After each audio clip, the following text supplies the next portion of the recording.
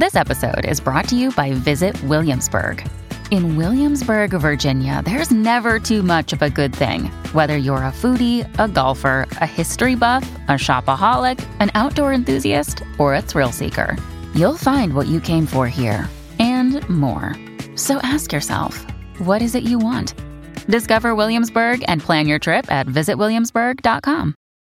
Politics without the soap opera, with unfiltered constitutional conservative truth.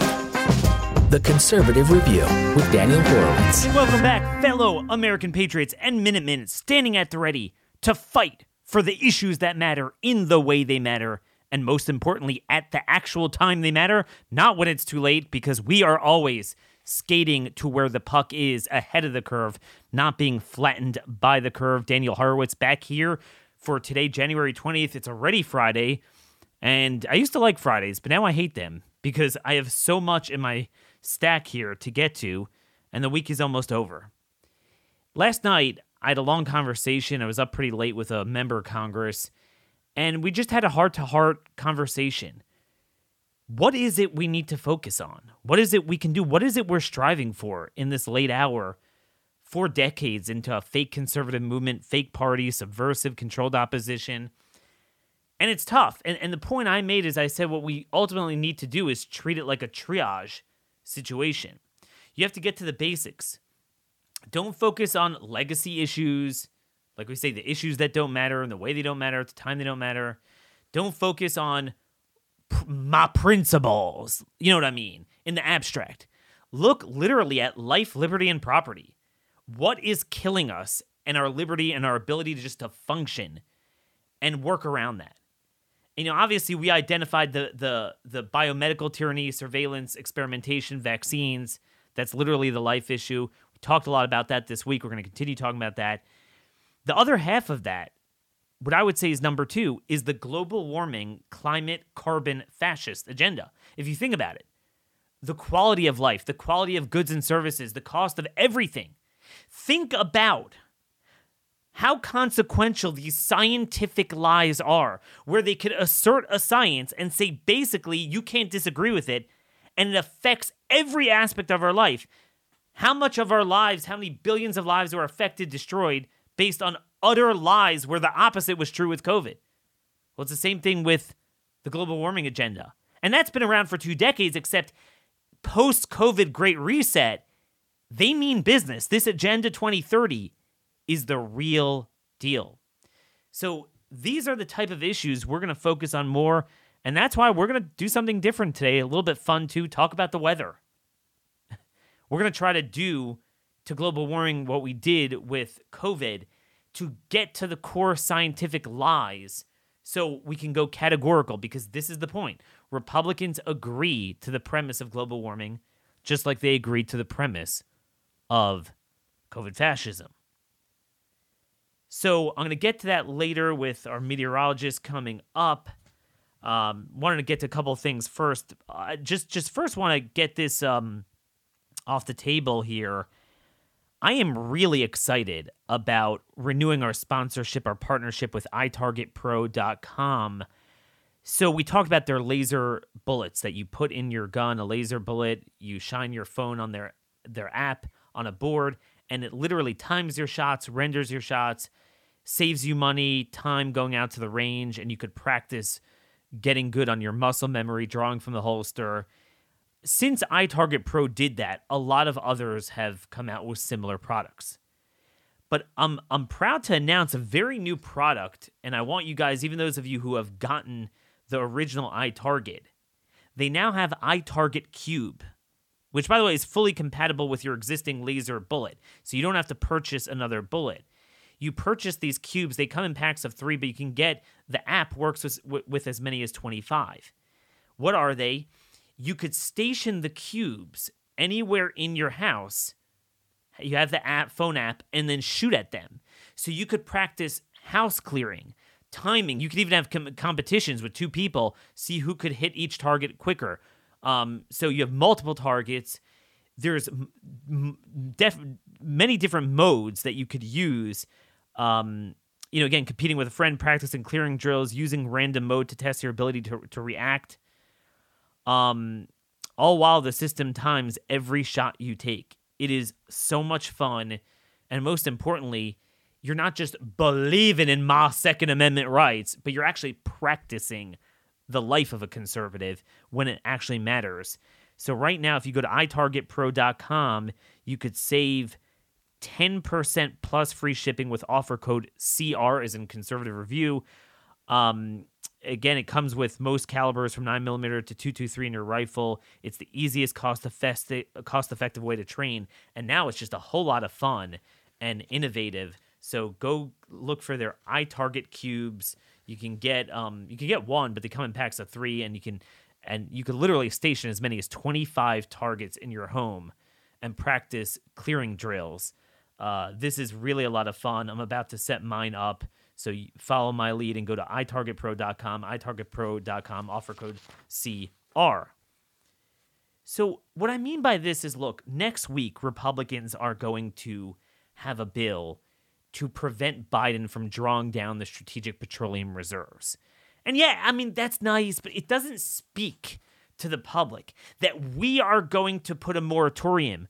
By the end of the year, every regulation that affects the quality and price of a vital good and service in this country will reset and have to come up for congressional authorization. Something like that. I mean, you could use your imagination.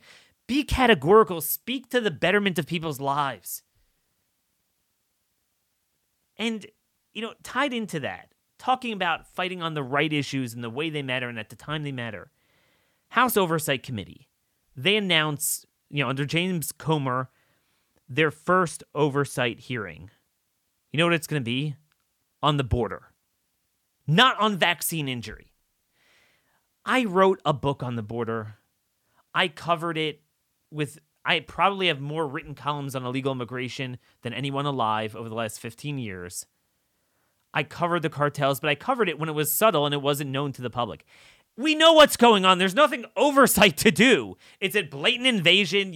Everyone in the country knows about it. You got to act now. There's nothing to discover. When we actually needed this, they were against us. So now it's the border.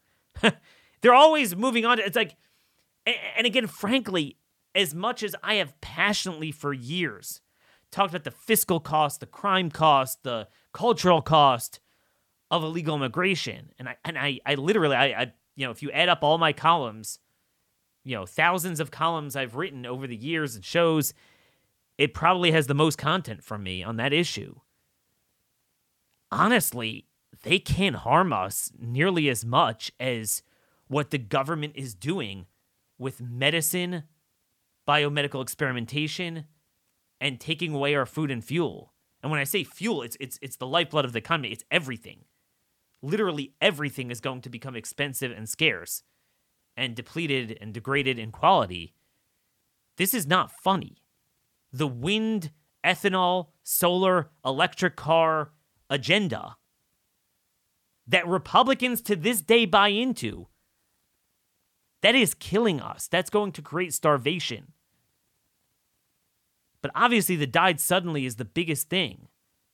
I can't believe we're living in a time where it's no longer a big deal. Yeah, is it 400,000, 500,000, or 600,000 people died in America? Is it 3 million severely disabled, 4 million? Like, what? And they're continuing this with RSV in every kid in a few months? So I talked to this member of Congress and I said, hey, I know you're not on oversight, but, have you any insight into where they're headed with COVID fascism and this whole issue? And he said, Comer basically said, look, this is not where the media is at. So they determine their agenda based on where the media is. So it's Biden versus Trump on documents and this and that. That's where they'll go. This is the core problem. They don't look at every day. I look at the country and say, how could I do triage? What are the most impactful things to our lives that we can do? Maybe some days I do a better job, but that's what I try to do. There's no effort by that. It's what the media is focusing on. You make them focus on it.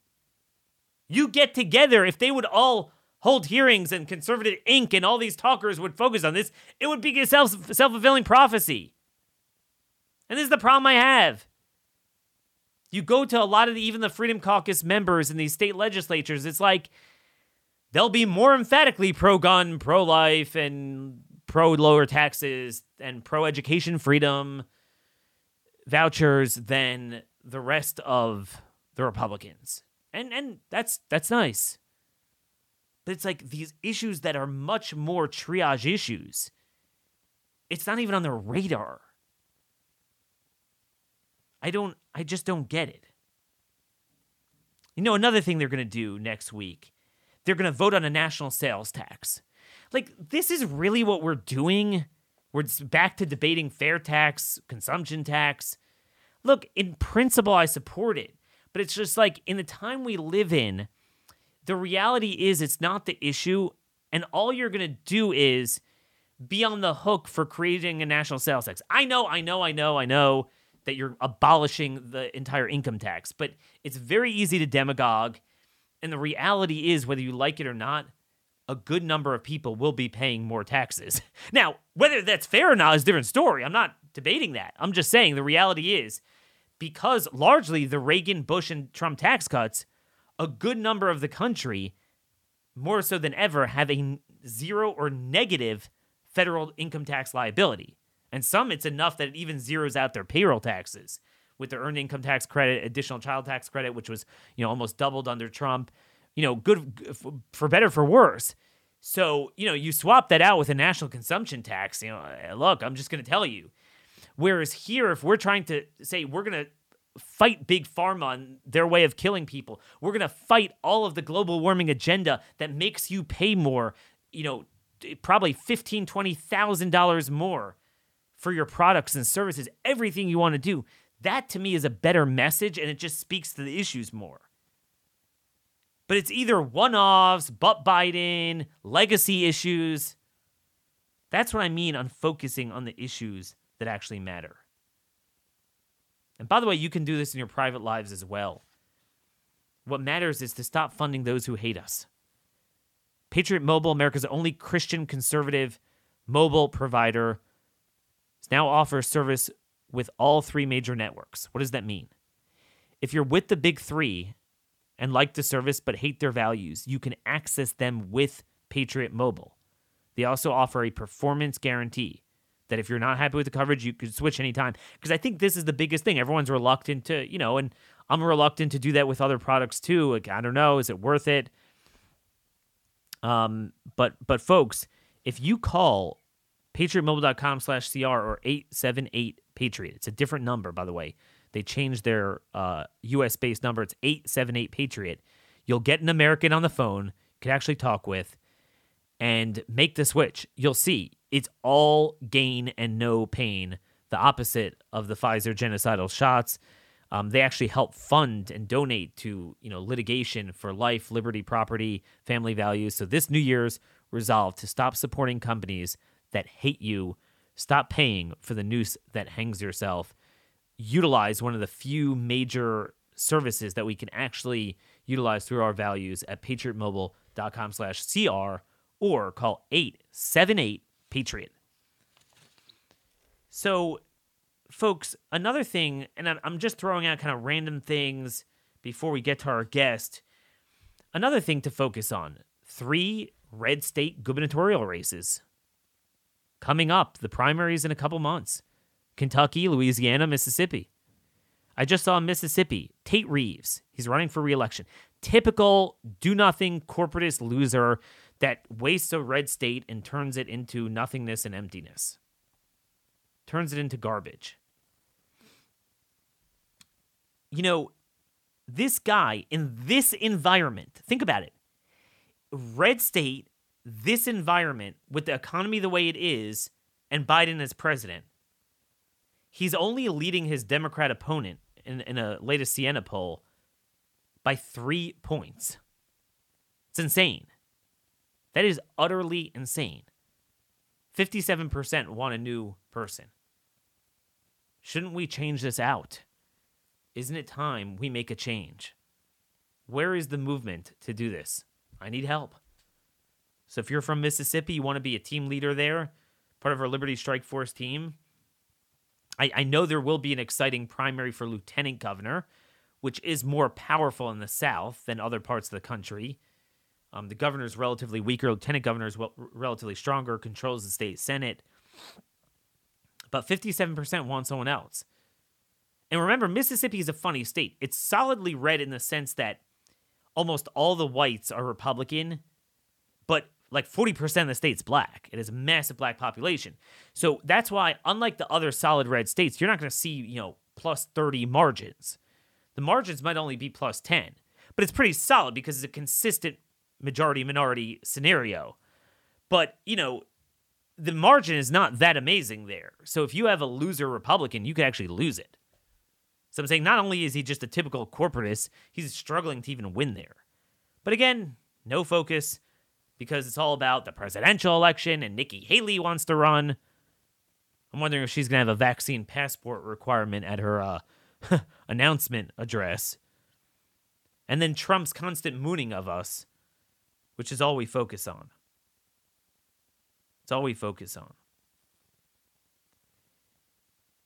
Now, a couple other things here just to clear the decks in case we don't have time later. Big important bill, HB 66 in Wyoming. Again, if you want to join the Wyoming team, conaction.network, sign up. Jeanette Ward, she's a freshman, actually filled in for the district of Chuck Gray, my buddy there. He was the conservative leader until now. Now he's the Secretary of State and Lieutenant Governor. She has a categorical bill, no discrimination based on any vaccine or mask or testing anywhere, hospitals, anywhere, public, private. It's currently getting a hearing right now. I have Dr. Richard Urso testifying there. So this is the type of thing I work on during the day to try to make happen. And this is what we're doing. I'm trying the best I can. I don't just complain. I get on the playing field. But I want to get back to today to global warming. Global warming science is like the virus science to our economy, our liberty, our quality of life, food, fuel, and everything. The eerie similarities between the two issues are just amazing. And, Republicans did to us the last 2 decades on global warming what they did on COVID, which is they agreed to the premise. You're right. This is a big problem. The problem is true. The science behind it is true. It needs to be redressed, but just do it in a responsible way. Don't do it too extreme that causes too much pain. That's essentially their view. Once you see that moral high ground, you totally lose it. And the difference between Republicans and Democrats, and this is an issue where you do have some industry support and you do have unanimity of opinion among Republicans, but it's nuanced. It's like, whereas the Democrats want to subsidize the heck out of wind, solar, electric cars, ethanol, and other garbage to get rid of fossil fuels, they'll say, let's do the two alongside each other. Okay? So they agree to the regulations, a lot of them, not all, but a lot of them, and they agree to almost all of the subsidies, all of the above. Well, what that does is it boxes it out. Electric cars, literally, Kevin Stitt of Oklahoma, all these Republican governors, they support it with as much energy as the left. This is from the UK Telegraph. Electric cars now more costly than petroleum cars for long journeys. Take a look at that. The RAC said it costs an average of 70.32 pounds per kilowatt hour to rapid charge a car. It's a fortune now. It's downright more expensive to operate it after paying a fortune, increasingly high. Republicans bought into that. The other big grift Republicans are buying into, and I have a column out from yesterday at The Blaze. It's titled, if you want to look it up, Republicans Must Stop Accepting Premise of Carbon Climate Fascism Agenda. It is this carbon capture sequestration business. They're like, you're right, it's dirty, it's global warming. So they agree to the premise, but, it's too hard to fully get rid of fossil fuels. Let's try to capture the carbon. So they have this whole thing to grab it in the air and put it underground and store it. It is a fortune. It's not feasible to implement something like this commercially.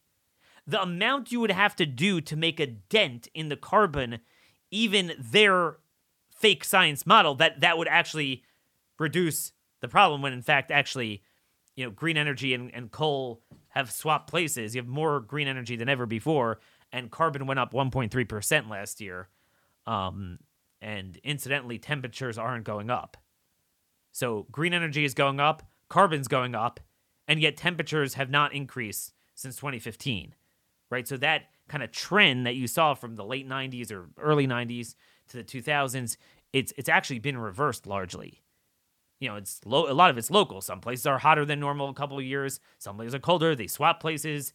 And we're going to be talking about that with our guest. That's what weather is. But the reality is every Republican is bought into this, spending trillions of dollars on this stuff in Iowa and the Dakotas and Indiana and all their state of the state addresses. We're going to be carbon neutral by 2030. Literally, Agenda 2030 is up there with the eugenics COVID vaccine agenda and transhumanism. Republicans are touting it. They just don't say we're going to get rid of it. They say, we'll do carbon capture. And this is where ExxonMobil and Chevron come in. So the industries created this triangulation. It's a perfect issue because you get to keep your fossil fuels. The industries get to, it's not going to come out of them like everything else. Half of it, taxpayers subsidize, and the other half, they pass on to the consumer. This carbon capture crap. But stop accepting the premise. And that's where I want to get to our special guest today.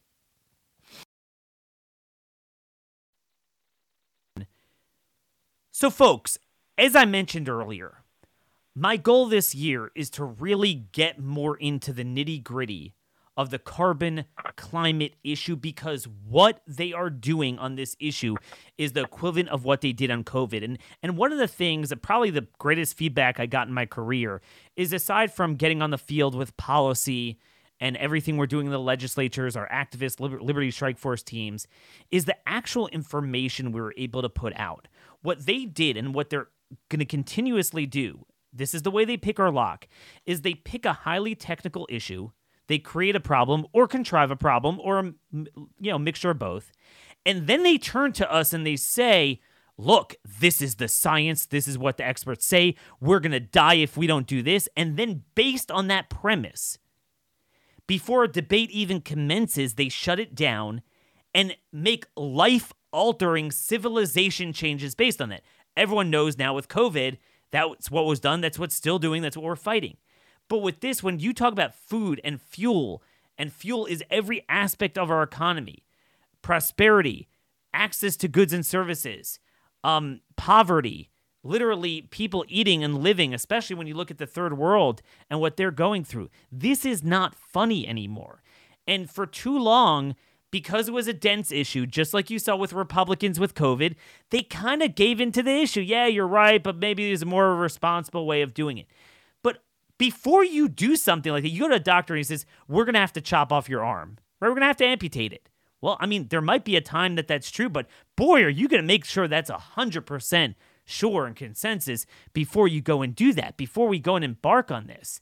And who says the premise is correct? But the problem is, just like it took a Peter McCullough, a Robert Malone, a Ryan Cole to navigate some of those issues, same thing here. Most people don't know atmospheric science and the biology behind it, the physics behind it, the weather patterns. And like all industries that tie into this, you have the capture. And this is the thing. 95% of scientists, of doctors, believe this is safe and effective. Whoops, actually, it's negative effective and very unsafe. Same thing with climatologists. 95% believe in it. And we're left thinking, well, we kind of know it's wrong, but we don't know how to properly articulate it. They're very good at using superficial anecdotes. Illusory evidence kind of looked like maybe the vaccines worked at the beginning. Maybe it's worthwhile. That's what they do. So with us today, and I really want to start this as a partnership, someone I've long heard for many years, wanted to have on is Joe Bastardi. He's the chief forecaster for weatherbell.com, a climatologist. He knows the history and trends of weather like I do, the history and trends of politics. And like I said, he's been around for many, many years. But I think it's time to bring out his voice and augment it. He's been, talking about snowstorms and hurricanes on certain shows for his 32 years at AccuWeather. By the way, make sure to follow him at Big Joe Bastardi on Twitter. Really, really good info. He also has a short book out that's kind of very consumable. It's still available. It came out about 2 years ago, The Weaponization of Weather in the Phony Climate War. Well, therefore, we're going to talk about weather today. Joe, thanks so much for joining us for the first time today. Well, thank you for having me on. It's certainly a pleasure and an honor, and I've always wanted to talk to you and always been a big fan. But I want to say I'm a meteorologist, but I was raised. Got it. I was raised on climatology, and my dad, who was a meteorologist, taught me from the get-go that everything I do in life, and even in the weather, the foundation where you stand today was built yesterday to reach for tomorrow. What does that have to do? You have to know and understand the past, to understand and put in perspective where you are now to be able to reach into the future. And of course, forecasting the weather is reaching into the future. And with my partner, Joe DeLeo at Weatherbell, we're the two oldest now, or most experienced forecasters on a global level that are left in the game in the private sector. I'm 67, Joe's in his 70s, and we have basically, the way we've become very, very successful is that we meticulously study weather patterns. And part of it is because we both love the weather so much. People may binge watch this or that. You know what I do? I get on the WPC weather site and binge watch weather maps. With the Texas freeze, for instance, Daniel, we call that 10 days in advance. You know why? I was looking at maps back in 1899. They actually had weather maps, and you could see the similarities setting up that led to, right? So, with Hurricane Ian, we call that 10 days in advance. In fact, I had an article in CFACT. I wrote it on the Monday, 9 days before. It didn't get on CFACT till a week before. And at that time, Ian was just a mass of clouds coming into the Southeast Caribbean. And I said, attention, Governor DeSantis. This you could go look at CFACT, Google it, and you could see these things happening. Now, the reason I can see things like that is because when I see a weather pattern developing, I have already seen it before because I've looked at map after map after map after map. Yeah. So I have to apply what I do because in the private sector, and let me say NOAA and the National Weather Service are outstanding in their forecasting abilities. So to be able to justify someone paying me for something that they could get for free, essentially, I have to be better. I have to add value. Now, I love that stuff. Yes. I used to wrestle. I wrestled at Penn State, and we were pretty good then, not as good as we are now. But I learned to compete. My father always taught me you have to compete. And the weather, you don't compete against other people. You compete against the actual result. And this is a big, big problem with climatologists. None of them really have forecasted the weather. And I can understand. See, I know their argument about CO2. Wait a minute. Hold on a second. Hold on. None of them forecasted the weather. I want to take that slow. Okay. I want to take that slow. That's a very profound thing because this is what we noticed with COVID. Epidemiology. It's a BS profession because they don't treat patients. All the guys who are actually treating patients had a different story. That's Literally everyone who said what they were saying refused to treat a COVID patient. That was the whole issue. That's exactly. It's the reason I linked 2 chapters in my book to COVID. I mean, I didn't know if I wanted to do it. I've written 2 books actually. The first one is the Climate Chronicles, Inconvenient Revelations You Won't Hear from Al Gore and Others.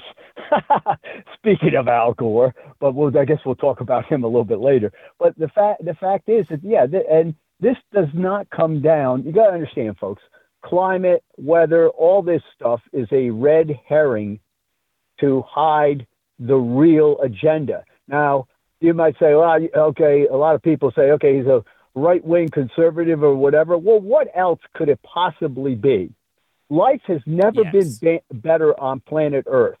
We had 1/4 the amount of people in 1930 on the planet than we do now, and yet there were 28 times more deaths from weather and climate-related issues in 1930. Now, are you trying to tell me that we haven't if there's such a disastrous warming coming, that we haven't adapted to? It's why Alex Epstein, have you ever spoken with Alex Epstein? You can get him on if you I have his book. I have his book on fossil fuels. He's going to be on the show soon. Yeah, well, he's got better hair than me too. But but he's exactly right. But he won't at your age. I look at it a spiritual way that the problems are meant for us to adapt and advance. And that's even if there was a problem, mankind doesn't go anywhere by being comfortable and complacent. I mean, the natural order of things, and this is something Dad said to me, he says, weather and climate are nature's way of trying to solve an imbalance that she can't because it's inherent in the system. All right. And when you look at nature, when you look at your own life on a personal level, and Jordan Peterson talks a lot about this, chaos and order. Chaos occurs by, challenges come into your life. You restore order. And what happens? You get stronger. So what these people have done is they are basically saying, instead of man being controlled by nature and us having to adapt to it, they're claiming that they are so smart, they somehow can control nature by controlling you. You see what I'm saying? So, and now this comes back, this even circles further, because if you folks have ever listened to me, I see a spiritual aspect to it. What's the greatest gift God gave to any man is free will, freedom to try to reach beyond his grasp. What are we seeing going on now? We are seeing it literally a dehumanizing agenda, okay? Try to stratify people all in a layer, all in a lower layer, so they're no longer upwardly mobile.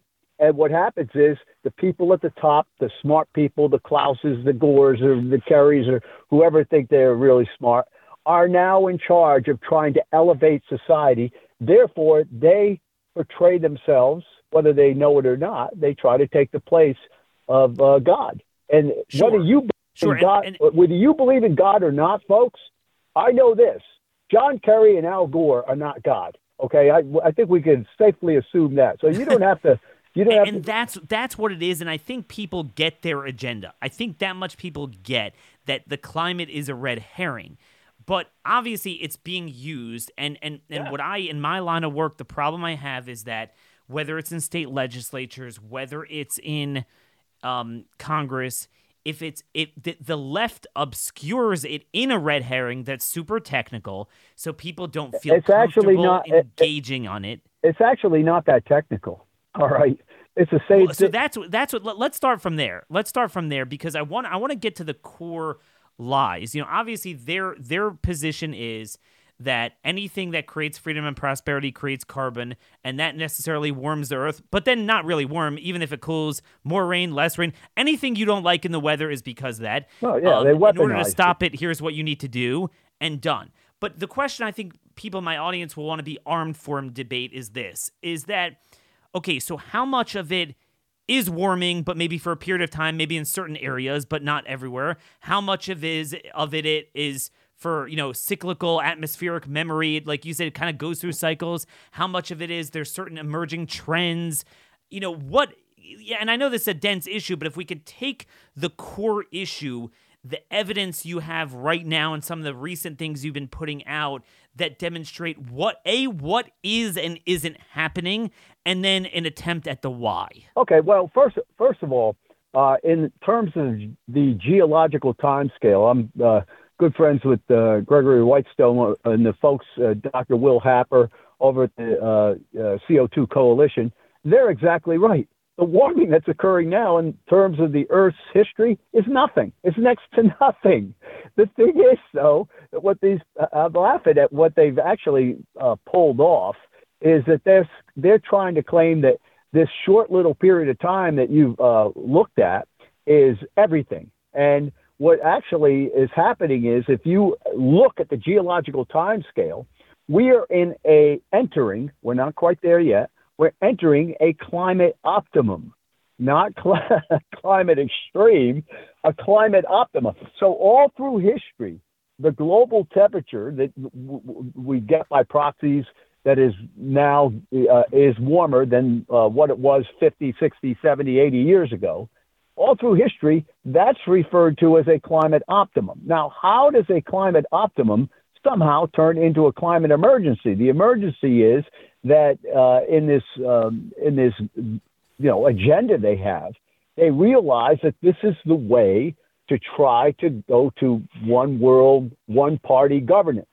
If you talk to anybody in China or North Korea, they think that they're a perfect democratic society. Yeah, everybody gets a vote, Sure. and it all counts. But when you only have one person running or two people running, and they're both from the same party, that's not the same thing as the exchange of ideas and the freedom that we have to talk about that. So what happens is they use that, and because we don't teach our kids to critically think anymore. All right. We don't teach our kids to question authority, not accept authority. This is what's happened. You know what? So in other words, what they would do is let's just say, Joe, that I live here in Maryland, and a lot of the elites that govern America are in that I-95 corridor from Washington to Boston, and there's not been a lot of snow the last 5 or so years, and this year is really almost we've gone to late January, no snow here. Well, that's has happened been a very before. mild January. So I understand. So they'll pick a time, and then they'll say, "Oh, look, it's warm. It's unseasonably warm now."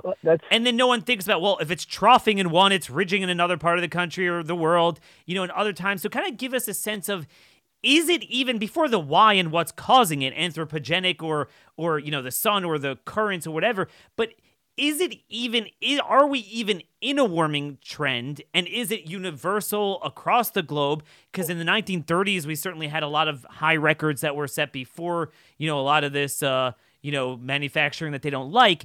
What is the trend itself, or could we even measure that? Well, it's warming. It's warming. It's distorted warming. It's warming most in the coldest, driest areas during their cold, dry seasons, because it's an increase in water vapor. The water vapor is coming from the warming of the oceans. Now, what's warming the oceans? Their argument is that man's input of 0.0000125 of carbon dioxide into the atmosphere has somehow become the magical carbon dioxide fairy that is warming the ocean. And when you look at the feedback arguments that they make, and believe me, I read more of the other side, the serious scientists, the Michael Manns, the Trenberts, all these guys are serious scientists. And as long as the Earth keeps warming, they have the right to focus on what they believe is true. What they don't have the right to do is shut down other opinions, which is what they do because they don't want to get caught in the nasty little area of forecasting the weather. Because I can tell a lot of times when they make statements, they don't forecast the weather. The classic example, and I'm preparing a huge PowerPoint on this. I'm hoping I get a chance to speak down at Heartland on this. The classic example is the attempt to erase the medieval warm period. Right? Well, what happens is this. If you're taking pine cones from the polar Urals or the western United States, if the Earth is warmer than normal, you're not going to detect any warming. You know why? When the Earth is warmer than normal, you usually have Eastern North America, Western Europe, and the Far East are all warm together. All right, and that actually, when that phenomena happens, that kind of pattern happens, the global temperature goes up. I watch this all the time. When it turns colder in the East, Western Europe, and you see it going into the Far East, you see the global temperature drop. So let's say you're looking at these pine cone representations, but you don't know about teleconnections in the weather. What you say is, well, that the warming in Europe was local. I can't find it in the polar Urals or where these brieficones or wherever they come from, right? Well, you know why you won't find it? Because when it's warm in Europe, it's frigid in that part of the world, so you're not going to see it. Yeah. But there's no way. Look, it's tough enough to keep the eastern U.S. cold when Europe is warm. We just went through this big warm spell in Europe and the United States. When it was frigid in Europe, turned frigid in the United States. It's got very cold in Europe now. It's the Al Gore effect, folks. He's in Davos, so all of Europe is frigid now again. But you're going to find it gets very cold in the United States over the next 2 weeks. It's getting very cold in the Far East. And wait till late February into March relative to averages. There's something going on now, which I think that we may pull out of the cold spell for a while in early to mid-February, and then go back the other way, have a very late spring. That's what we're telling our clients. But you can see this stuff coming. You know why? Because I'm looking at maps from 1960, and lining them up.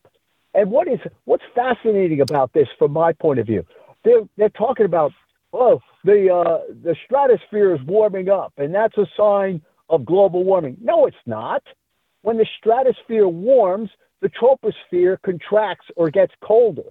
So we look for, believe it or not, stratospheric warming and sudden stratospheric warming events to tip us off that it's going to get very, very cold. So you understand that if you have a column of air from the surface all the way up to the top of the stratosphere, if the stratosphere expands and gets warmer, right, what happens to the troposphere underneath? It contracts and gets colder.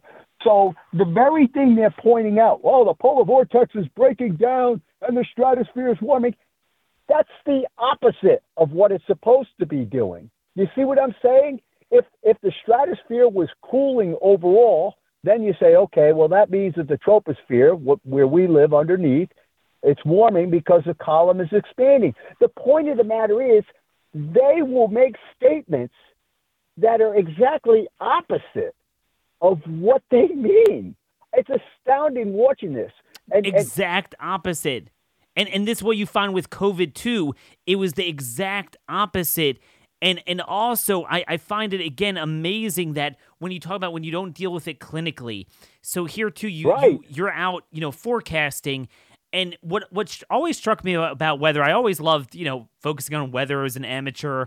And I to me, it was amazing how cyclical it is, how regimented. It's almost like mechanical, like we saw, by the way, with the seasonal COVID spreads. It was like there was nothing you can do to change it. When it was on, it was on. When it was off, it was off. It does what it does. Nature does what it does.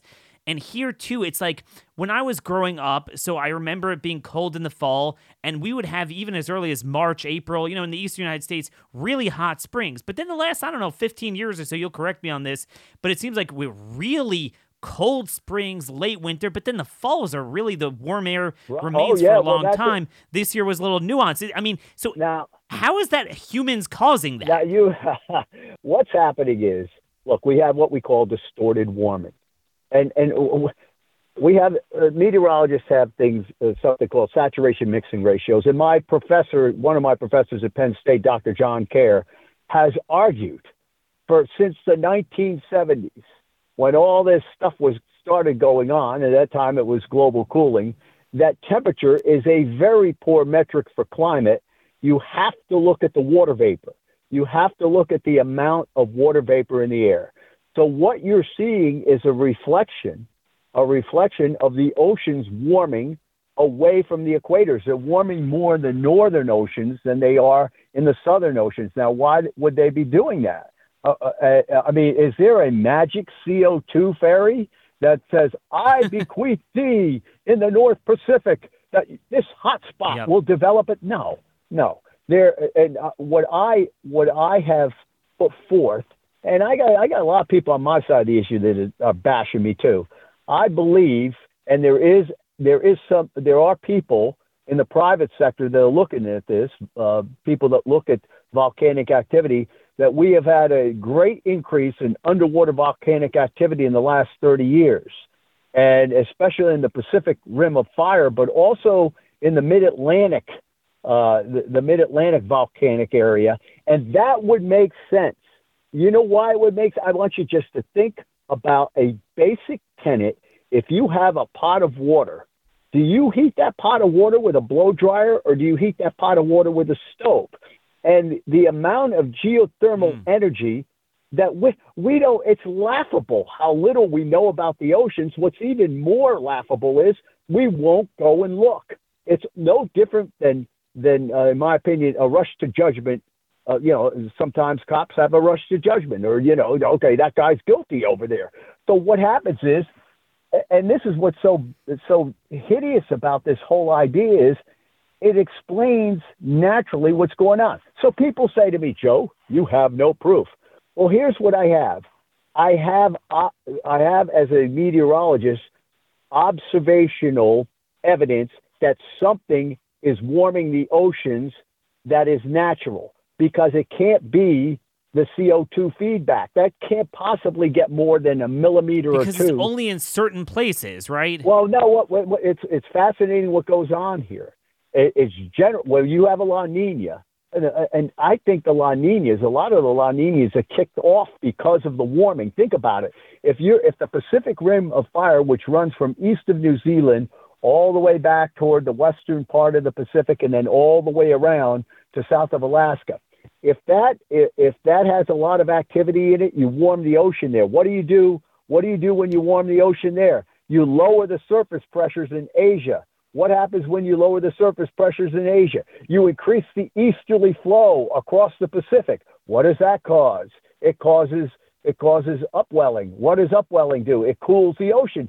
So it's absolutely fascinating watching this. And what I have done is I've outlined. I did this on CFACT about 3 months ago. I showed people the first big hotspot went off in 1985 in the North Pacific, and my idea is that what's happening is you're getting that circulation that you have in the Pacific, and the water will conglomerate, accumulate the heat in the North Pacific, and then of course the atmosphere will naturally fight back. The ocean will naturally fight back. It will reverse, because nature is always trying to adjust. This Le Chatelier's principle. That's the other thing. That's completely thrown to the four winds. Folks, what Le Chatelier's principle is? Anytime something is added to a system that is foreign to the system will adjust, all right, establish a new baseline. So what I've been observing, and what I did, I put about 15 maps on, is, okay, this hot spot goes off. When we cool back down, the ocean is the overall oceans are a tiny bit warmer. Then another hot spot appears, and then there's still a tiny bit warmer. So the baseline of the oceanic temperatures has been increasing. Well, what does that do? That puts water vapor in the air. If you look at the correlations between water vapor, I spoke about the saturation mixing ratios. We don't have any such thing, correlation of CO2 to temperatures. We have it for water vapor, though. If you look, a tiny, tiny amount of water vapor, listen to this, 1/10 of 1 gram per kilogram of water vapor increase, where it's 40 below zero, will increase the temperature. It correlates to a 10-degree temperature increase, right? That same, if you wanted a 10-degree temperature increase in the tropics, you would need 90 times the amount of water vapor. This is why the whole climate migrant issue, Al Gore. I mean, yeah. Can you discuss that a little bit about Latin America, where they're coming from the southern hemisphere? There's no warming trend there, right? There's no warming that a human being living for 30 years can possibly detect. I think it is warmed in those areas maybe 1/10 of a degree in the last 20 years, as opposed to the Arctic. And all the I got to tell you something, folks. They hide this stuff. You got to give them credit. They know how to fight in a world that is just... But people don't know what to believe, because they have this data, the Greenland caps are shrinking, but then they're not shrinking, The surface mass budget on Green... Yeah, I just took that apart. I guess it was some station, KITX, or I don't know what it was. 2021, we had this, blah, blah, blah. Well, guess what? The surface mass budget of Greenland was at record highs last year, and for this time of the year, it's off the charts high because it's been snowing so much. Now, I want to get back to this relationship of water vapor to temperature. So what happens is, naturally, you see the warming in the Arctic during its winter. If you look at the Arctic in the summer, for the last 70 years, it has not warmed. Now, why would that be? Because there has not yet been enough water vapor put into the air to affect the temperature at 32, 33. It affects the temperature at minus 30, minus 35.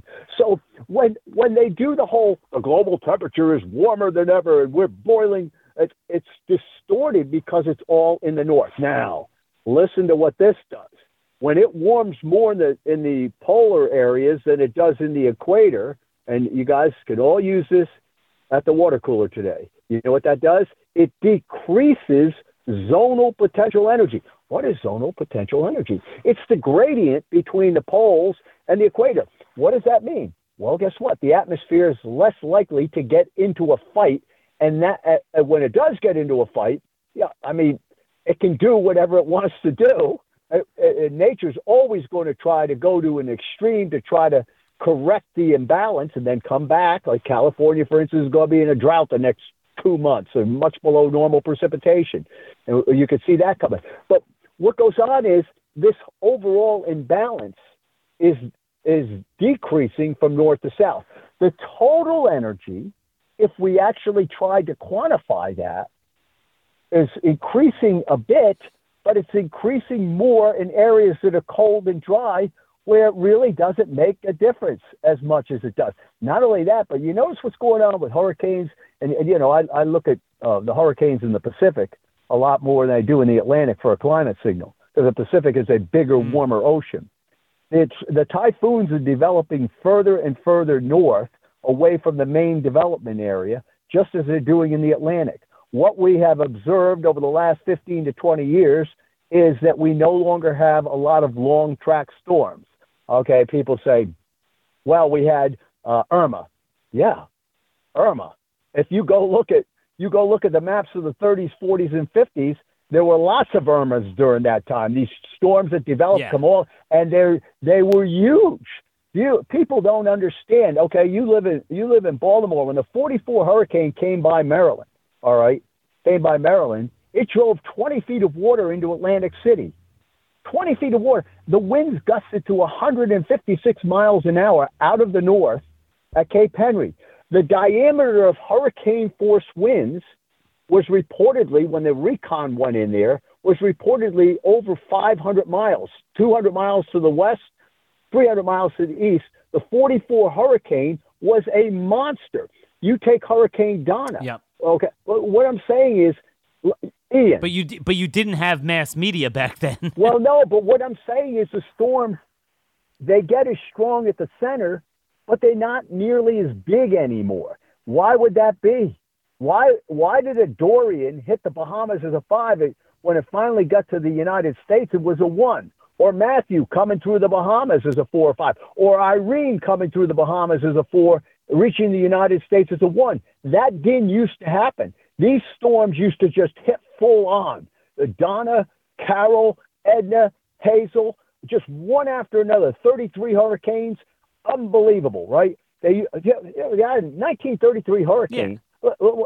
I'm on a roll now. So the last 20 years, we haven't had much. Yeah, well, in terms of these direct hit. We have smaller, compact storms. Why is that? Because the energy budget is being distorted in the tropics. It's being spread away from the tropics, right? Now, here's what's really interesting.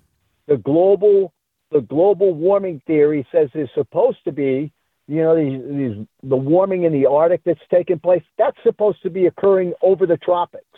That was going to lead to the tremendous runaway feedback, because if you start warming the air in the tropics and it feeds back, you in a heap of trouble, boy. Now that would concern me, but it's going the opposite way. You understand that? And what's really crazy is, and there's a paper coming out with Dr. Willie Soon and the Connolly's father and son team from Ireland, where they've got, I believe, over 45 million balloon measurements, and they've discovered that the Hadley cell. Now, what's a Hadley cell? It's an area over the tropics where air rises. And what they were expecting was that the tropics were going to continue to heat up, and the Hadley cell, because air is rising over the tropics, is going to continue to pump moisture into the atmosphere over the tropics, and then lead to the heat, the feedback. Well, guess what's going on? The Hadley cell is weakened, and you know how I know that Dr. Soon, who's an astrophysicist, I know he's right, Because it's drying out over the tropics. And so if it dries out over the tropics, the air is sinking over the tropics. It's not, and that is huge because in other words, Joe, let me just zoom this out a little bit. So there's a lot of dense material, and I want to kind of develop this throughout the year and have you back. We're almost out of time, but to zoom this out, the point is there are so many factors that go into these cyclical trends in the weather throughout the world, different parts of the world, different oceans, the atmosphere, that you could easily glum onto a trend at any moment and stick your superficial theory in it if you have an agenda, and superficially it will look like it's true. But what you're developing is, Al, in your mind, you're not saying definitively, but you're putting forth a hypothesis of what would better explain the timing, the locations of these warming trends. I just want to end with two things. In terms of this trend, so you're saying there is a trend and you're putting forth a hypothesis of what's causing it. Do you think this is a long-term trend, or this could easily reverse in 10, 20 years? We could be talking about cooler trends in those areas. Well, only God knows tomorrow. The rest of us just guess, but it's self-limiting because the warmer it gets, the tougher it is to make it warmer. That's the nature of heat. If people understand heat, okay, that's the first thing. Second thing is, when it turns colder, it does so suddenly. Now, you made a great point. You made a wonderful point. Springs seem to be getting later, and they seem to be getting later, and the falls are lasting longer. You know why springs are getting later? Because it's snowing more across Canada. And why is it snowing more? Well, even though it's a little bit warmer in Canada, it's more water vapor, so it's snowing more. You know what happens when there's a lot of snow on the ground? And the Great Lakes have a lot of snow around them? Well, guess what? It leads to the later springs that you're seeing. That is Daniel, it's unbelievable. My dad gave me a book when I was 8 years old. He was A&M at the time, and I lived down there at A&M, a big Aggie fan, right? But he gave me a book because he saw how addicted to the weather I was as a kid, and my dad was a meteorologist. It was a chapter. It was a chapter in the book about climate change, and this is back in 1963. It describes perfectly what you're saying, what you're seeing going on right now, that there'd be more water vapor in the air, it'll start snowing. Northern hemisphere snow is increasing, right? We're getting more snow cover in the northern hemisphere, not less overall. And so what happens is it does come down to the idea that, you have this gradual warming and relative to the entire history, and people have weaponized the weather. And by the way, a shout out to, it was Sean Hannity that put that idea in my head, because I have a chapter in my first book, The Weaponization of Weather. And when I wrote that book, I noticed a lot of people started picking up on that term. I'm not saying that I was original, but the book had it in there. And he says, you got to write an entire book on that. And I did, because I thought that it needed to be understood that they are weaponizing it. No different than when they weaponize COVID. You're going to kill your grandmother and grandfather because you don't have a shot or whatever. What is that? That's a form of weaponization, right? Anything, look, if truth is a trait of God, all right, if you believe in God, truth is a pathway to God. What is hiding the truth, distorting the truth, or telling lies a trait of? Where does that come from? All right. Yeah. And so if Paul Harvey, folks, said this back in 1965, if I were the devil, go Google that. And, people go, I don't want to hear all this stuff. But you got to understand, I'm not saying that Joe Biden or Al Gore are evil, but there are certainly ideas out there that run counter to the design of a country that was founded as one nation under God, not one government instead of God. And I think that's what you're seeing now. So where are the other people in your profession? I wanted to talk about that. I think everyone understands now how you create unanimity of opinion in the medical profession. We saw that, the sciences. But in your profession, are there more people, or do they just kind of blindly think like, if we would have a little bit less carbon in the air, the Miller B nor'easter storms would go 15 miles more in this direction. Like, they really believe that? You know what? I try not when I'm with other meteorologists. To me, it's like arguing over who's better, the Phillies or the Mets. By that I mean, it's not. It's a 10-minute argument to me. I know we've gone over this with the public. I simply ask people, okay, do you really believe that the input? All right, let's look at the United States input is 0.00000, an extra 0.125 of the entire thing. Do you really believe that overcomes the sun, the oceans, stochastic events, and the very nature of the design of the system when it has never done that before? And perhaps a lot of this is people trying to self-elevate. You know something? When you erase the past and the greatness of the past, it naturally makes you look better, doesn't it? Suppose you had nothing to compare anything to.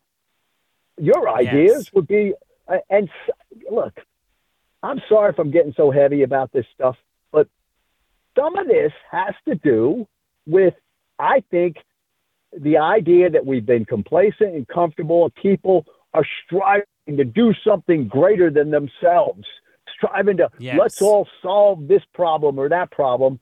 And so by doing that, they really see it that the people who are the least affected by the virus, the Generation Z, they attach themselves to it with religious devotion because they're largely a generation devoid of God in their lives, and they needed to have a set of religious ethos and precepts and dictates to follow. You absolutely listen. All of us want to strive for more than what they are. I mean, we all do. My idea is, my wrestling coach at Penn State when I was here was one of the first men on the beach in Normandy, William Cole. And he said, the rise of the individual leads to the rise of those around him in a free and competitive atmosphere. That's how we designed our wrestling team at Penn State. And it's even better now. But he would always preach that wrestling was America's sport because the entire team, let's say you have a tough weight class, okay? The weight classes around it are usually tough because guys are butting heads and competing. We have created a society that is exactly opposite of that today. It doesn't encourage competition. When you have people that won't debate another person or say, oh, I can blow you. If I went into Coach Sanderson here at Penn State and said, hey, Cale, you know what? I can kick your butt on the mat. And he said, okay, well, let's wrestle. I go, no, it's a foregone conclusion. I could. Are you kidding me? How is that the real world? You see what I'm saying?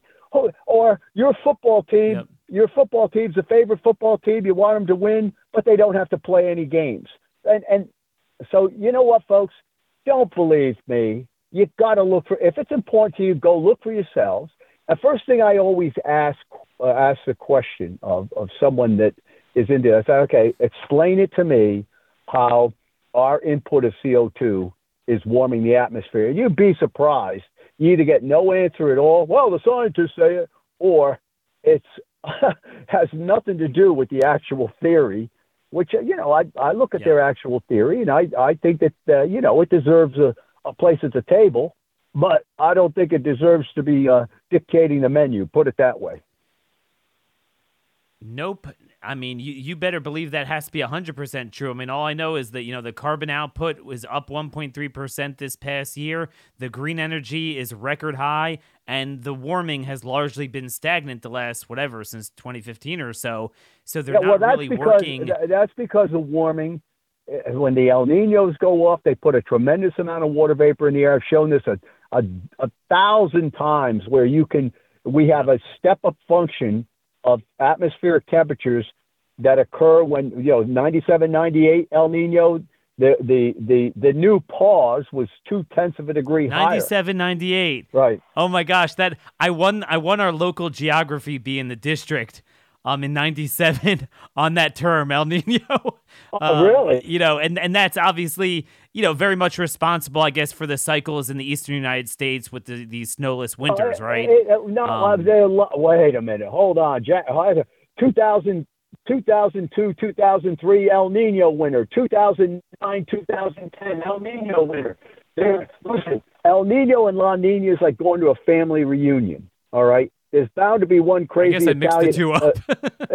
you all got the same blood in you, but there's bound to be one crazy Italian uncle in there. And take it from experience for me. But look, there's a lot to talk about. I'd love to talk more with you. I mean, so I'm not. It's your show. It's not mine. Sure. No, I mean, I definitely want to go over some of the critical arguments that are given and some of these technologies they're pushing, but we're at a time now. So people could find you more at Big Joe Bastardi on Twitter. There's a lot of good kind of, if you're looking for some soundbite info, you could find that. Dan, if you love the weather, weatherbell.com, the company I work for, the premium site, is just the maps, the guys I work with. You know what?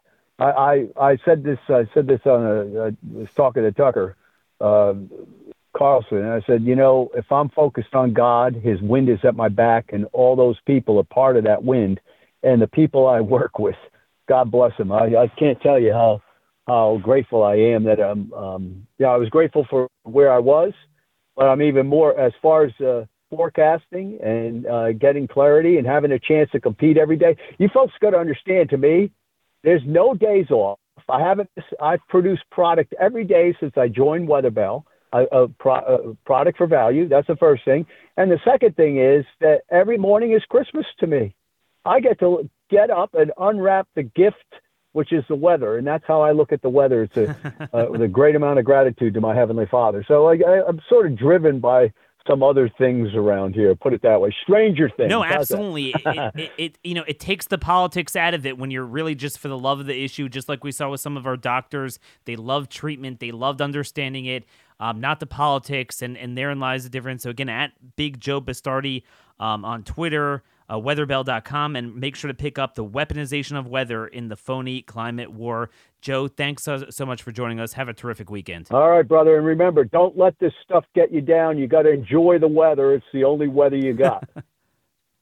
All righty. Take care. So, folks, how about that for a little bit of change of pace, change of weather? Figured we'll have a little bit of a fun discussion. And yeah, I mean, some of it even went over my head. But the broad point is you could just see how intricate God's creation is. And this notion, it's like saying that you could put up a mask to stop a viral infection. It's the same thing. It's this hubris that they are God. They could play with it. And they'll pick a superficial thing that could be true. Like COVID was true, except they created it. Now, I'm not saying they did things to create these cycles. This is a little bit different because this is very natural. But definitely a lot of lessons there. He has a long view. He's literally like followed the weather every day for like 50 years. So he has that degree of knowledge to understand this. And it reminds me of some of these doctors where you get a guy that has a love for the issue. I mean, there's no politics in it, there's no game. So, very smart, very learned on it, and just loves the science of it. That's where you're going to get the truth from a guy like that, not someone who has something to gain from it. But this is no joke. I mean, the refusal of Republicans to confront this lie has led to this generation-long decline that has basically allowed the global governments to have us at their mercy. And we're at the cusp of a big energy crisis because of this and other things. Again, we're about out of time. I want you guys to sign up at conaction.network for a team in a red state, particularly if you could be a team leader. Remember, it's the issues that matter and the way they matter at the time they matter. As always, hope you guys have a terrific weekend. God bless you all, and thank you for listening. Hey, it's Ryan Reynolds, and I'm here with Keith, co-star of my upcoming film, If, only in theaters May 17th. Do you want to tell people the big news? All right, I'll do it. Sign up now and you'll get unlimited for $15 a month and 6 months of Paramount Plus Essential Plan on us. MintMobile.com/switch. Upfront payment of $45 equivalent to $15 per month. Unlimited over 40 gigabytes per month. Face lower speeds. Videos at 480p. Active Mint customers by 531.24 get 6 months of Paramount Plus Essential Plan. Auto renews after 6 months. Offer ends May 31st, 2024. Separate Paramount Plus registration required. Terms and conditions apply if rated PG.